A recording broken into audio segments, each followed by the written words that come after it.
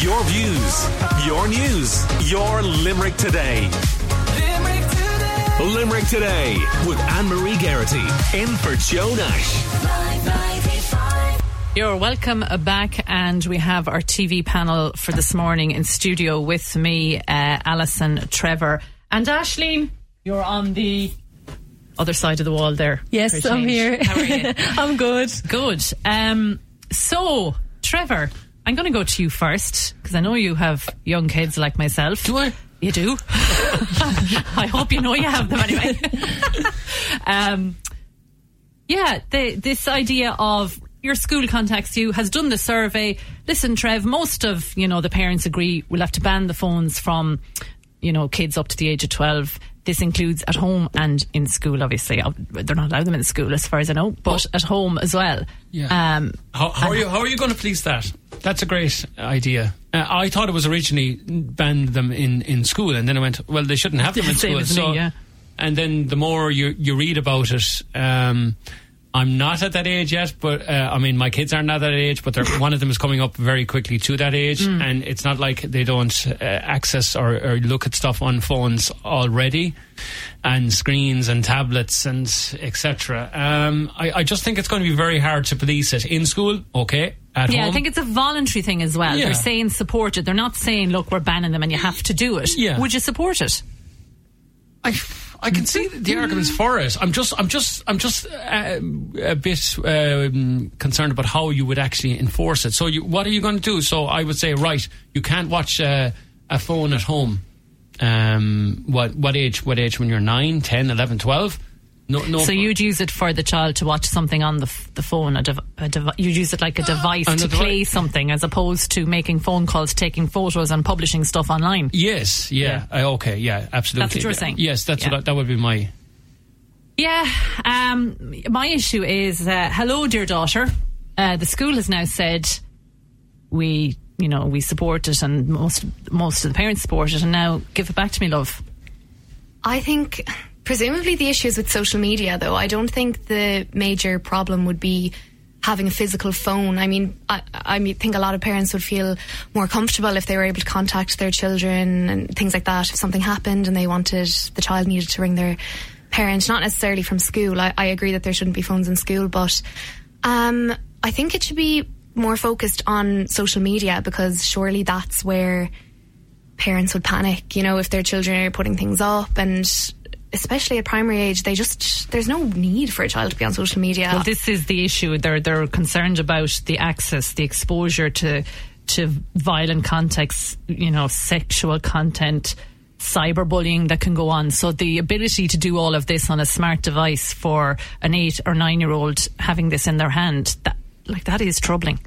Extremely, yeah. I think when I was in primary school, that's when kind of social media, for me anyway, kind of came into the sphere, and it was Instagram and Snapchat mainly. And I was 11 and 12 when that kind of started, and looking back, it didn't cause major problems, but I think, none of those photos or anything that were put up back then are still there. There's no need. It's not something that you want, not that they were bad or anything, but pictures that a child is putting up, it's just silly. It's things that don't need to be published online. A lot of the stuff is harmless. They just want them for fun. What about you, Aisling? Yeah, I have conflicting feelings about it. I got my first phone when I think I was about 11, but it was because I was from the country. I think a lot of country kids are the same. I just go up the fields wandering, and my dad was like, I want her to have an ability to text or call if something goes wrong. Yeah. But I didn't have any access to social media, and my little brother then is 9 years younger than me, and I'm so against him having any access to social media, even though obviously I think Be Real is new. He's in first year now, and I see Snapchat, Be Real, they're kind of the two main ones. But I'm just against it, because you have a digital footprint forever. Do you know what I mean? And I don't think, again, it was harmless, and the same as Alison. I don't think there's anything that any of us did as a teenager that we don't want online. But at the same time, I also think it's a minefield, because you could ban your child having social media use, you could have them completely protected, but then it just takes one child who is given the smartphone to show them that material. So I just think it's impossible to police. It is, and there is the upsides to having the device. There's the downsides of the ability of what they can access and what they can do. I suppose in my case, the 10-year-old has the phone for the reasons of, I'm going up to Johnny or Mary's house, bring the phone with you, love. I'll call you when your dinner's ready. Simple as that, or whatever. But I have rules. You do not access certain things. You do not go online. You do not do A, B and C. I check the phone whenever I want to check the phone. Do not try and delete anything. I'll find out, is what I've told her. And the minute you break the rules, the phone's taken off you. And touching wood, and so far so good. 1 or 2 rules broken, phone taken for a while, phone given back. But is it down to the parents then, Trev, to enforce what you want and police what you want to your child? Are we not responsible as parents? We are. What you've outlined there seems pretty straightforward, and obviously your child seems to be okay with the ground rules. We'll see. Obviously, as they get older, then as they get older, What age is the child? She's now 10. 10, okay. Just turned 10 in this case. I have all this coming down the track, so whatever I say now in a couple of years' time, do not come to me for advice, Trevor. Do that. We'll be gone out the window. Whatever I say now, but how are you going to police it? So you either have no phones or some phones with, as you said, restricted use. Well, my understanding is if you support this in the school, then you're telling your kids There's at home no phones whatsoever. no smart devices, no smartphones. Basically, I can't see that working. I can't. Okay, we'll take a break. You're welcome back. We have Alison, Trevor and Aisling with us this morning, and we're going to talk a little bit about what you can watch on TV. And Alison is doing this one till I was going to say till death do us part, till murder do us part, and it's on Netflix. Let's listen to this. That was hatred, just anger. The victims were Derek Haysom and his wife Nancy. Unter Tatverdacht nicht nur die Tochter des Paares, sondern auch deren Freund, ein deutscher Diplomatensohn, sein Name Jens Söring. The two of them were a horrible puzzle that fit together just right. My parents died because Jens and I were obsessed with each other. These were two lovers who had turned on each other. One day they said it was Elizabeth. She said, I've killed my parents. The next day they said it was Jens. He said that he had killed my parents. You lied. And then they switched back again. I felt I didn't have any choice. Jens acted of his own free will. He had a choice. So, Alison, you're proficient in German then, yeah? Yeah. Fluent, actually. So, it basically follows the story of this young couple. They're in their first year of college, and the daughter, Elizabeth, her parents are brutally murdered in their home in Virginia in the US, and it comes to light that it had to be one of the two of them. But as you heard there, when they go to court, they keep switching their stories. You're not sure. One of them starts taking the blame, then blaming the other, then they both take blame together. And it is just it's mind-boggling. And this is a true story. And how did they do the documentary? Are they looking back on archive footage? And are they interviewing people connected to it? Yes. It's all the police that were on the scene and the detectives. You speak to some of their peers and their opinions on them and their relationship, because they would have seen it firsthand, and it was quite a volatile relationship. They were both extremely intelligent, really, really high IQs, and they both got scholarships into this university. And they were both really, really manipulative people. So you really just don't know who's telling the truth. And it's a good watch. I'd recommend it. Very good. Okay, we're going to go to Aisling next. Aisling, we're kind of sticking somewhat with the Beatles theme.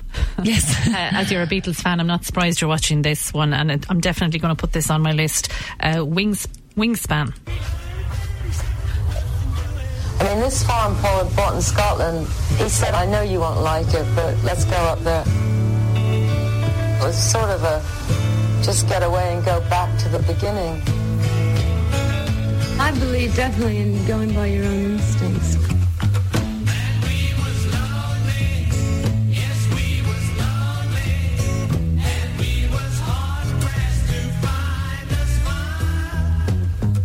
decided the only thing to do really was to boycott Apple, to just get out of there, not go to any of the meetings that were such a headache.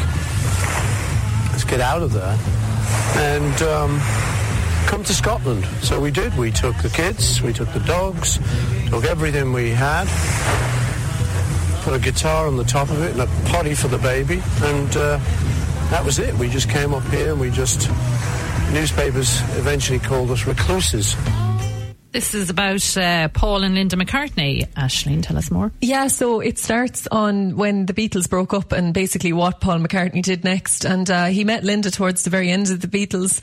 And I suppose I was just putting the piece together last Friday in the Beatles chat, which I love doing, but I just fell down a rabbit hole again. And I suppose Paul McCartney was someone I didn't know too much about. I knew Wings' work, but I never really knew how it came about. And it really comes apparent that Paul McCartney is born to be in a band. You know, the rest of the Beatles kind of pursued solo work, and he did do I think 2 solo albums before Wings, but it just showed why he loved being in a band, why he loved collaborating. And it also focuses a lot on Linda and how much of an influence she had, and it's such a beautiful love story.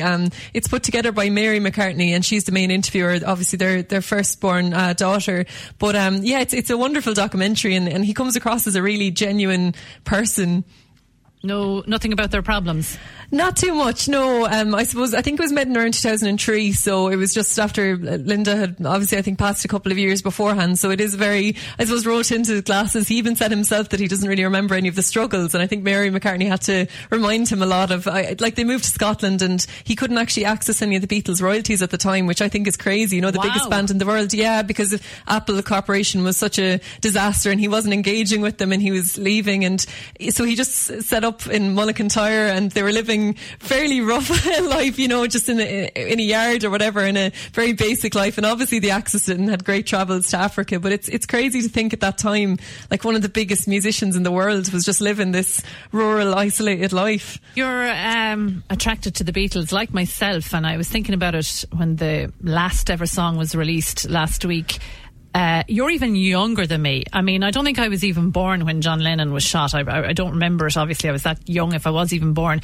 You're younger than me again. What has attracted you to the Beatles and Paul McCartney's story, and has you watching all of these? Yeah, so I love music, obviously, but it was Cillian Murphy put together this playlist, and I loved Cillian Murphy, so I listened to it when I was 15, and he had Mind Games by John Lennon in it, and I just absolutely fell in love with John Lennon. So it was John Lennon that I loved first, and then I kind of went back in the Beatles catalogue, and I mean, how could you not love them? I know Niamh, one of my best friends, absolutely loves them as well, and she said it was through the set songs in school that she got introduced to them in the music curriculum, and it was the same for me.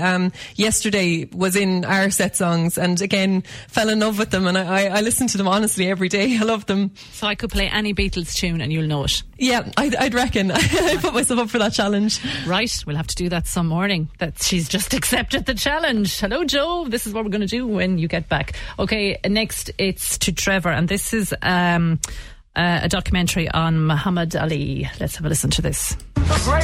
He was larger than life. His magnetism just was amazing. Who is this guy? He was a revolutionary. He was a groundbreaker. Well, ain't nobody gonna stop me. Ken Burns captures an intimate story of victory, defeat, and determination. The price of freedom comes high. I have paid, but I am free. Muhammad Ali. There you go. Trev, tell me more. It is, the guy who did this very long documentary on the Vietnam War. That was a 10-part. That was 10 hours. This is about 7-8 episodes. The same guy on Muhammad Ali's story, and if you're a boxing fan, you'll love it. But it's much more than just about boxing, because Muhammad Ali's story is much more than just about boxing, and there's a lot of social commentary on it as well. He was banned for about 3.5 years from boxing in his prime because his opposition to being drafted in the Vietnam War. He refused to go. He said he had no argument with the Viet Cong. It had nothing to do with him. Excuse me. So they took away his license to box, and then he came back and did box again and won titles. But unfortunately, classically, way too many fights. When he was well past his prime, he still kept fighting, even when people around him advised him, please do not go back in the boxing ring. He was probably addicted to the limelight and couldn't give it up. And unfortunately, after he finally finished boxing, he was diagnosed with Parkinson's disease. So this man, who was the most eloquent person of all time, lost the power of speech. But even still then, people would flock to him. He was probably even more popular after he finished boxing than when he was boxing. So it's about his boxing career, but it's about his life and his, the social commentary and the love that people had for this guy. And wasn't his last fight in the 80s, was it? It was 1981. I think he was 39. Baba. We were Babas. And yet we know all this about... It's a bit like the Beatles. We know all this about Muhammad Ali, a figure. He met the Beatles in 1964, and these were these four guys coming over to America, and then this was this guy who was just about to be crowned world heavyweight champion. So it was like a clash of four icons, if you like it, in terms of the Beatles, and this guy as well. But it's a very well told story. It's on the TG Carr Player if you want to catch it. That's what I was going to ask next, and I forgot to ask Aisling about that documentary you were watching, Wingspan. Where did you find that? It's the full documentary's on YouTube. It's about an hour and a half. Well worth a watch. Brilliant, lovely. That's great to know as well. So thank you very much, all three of you, for joining me this morning. Alison, Trevor and Aisling, our TV panel this morning. Your views, your news, your Limerick Today. Limerick Today with Anne-Marie Garrity in for Joe Nash.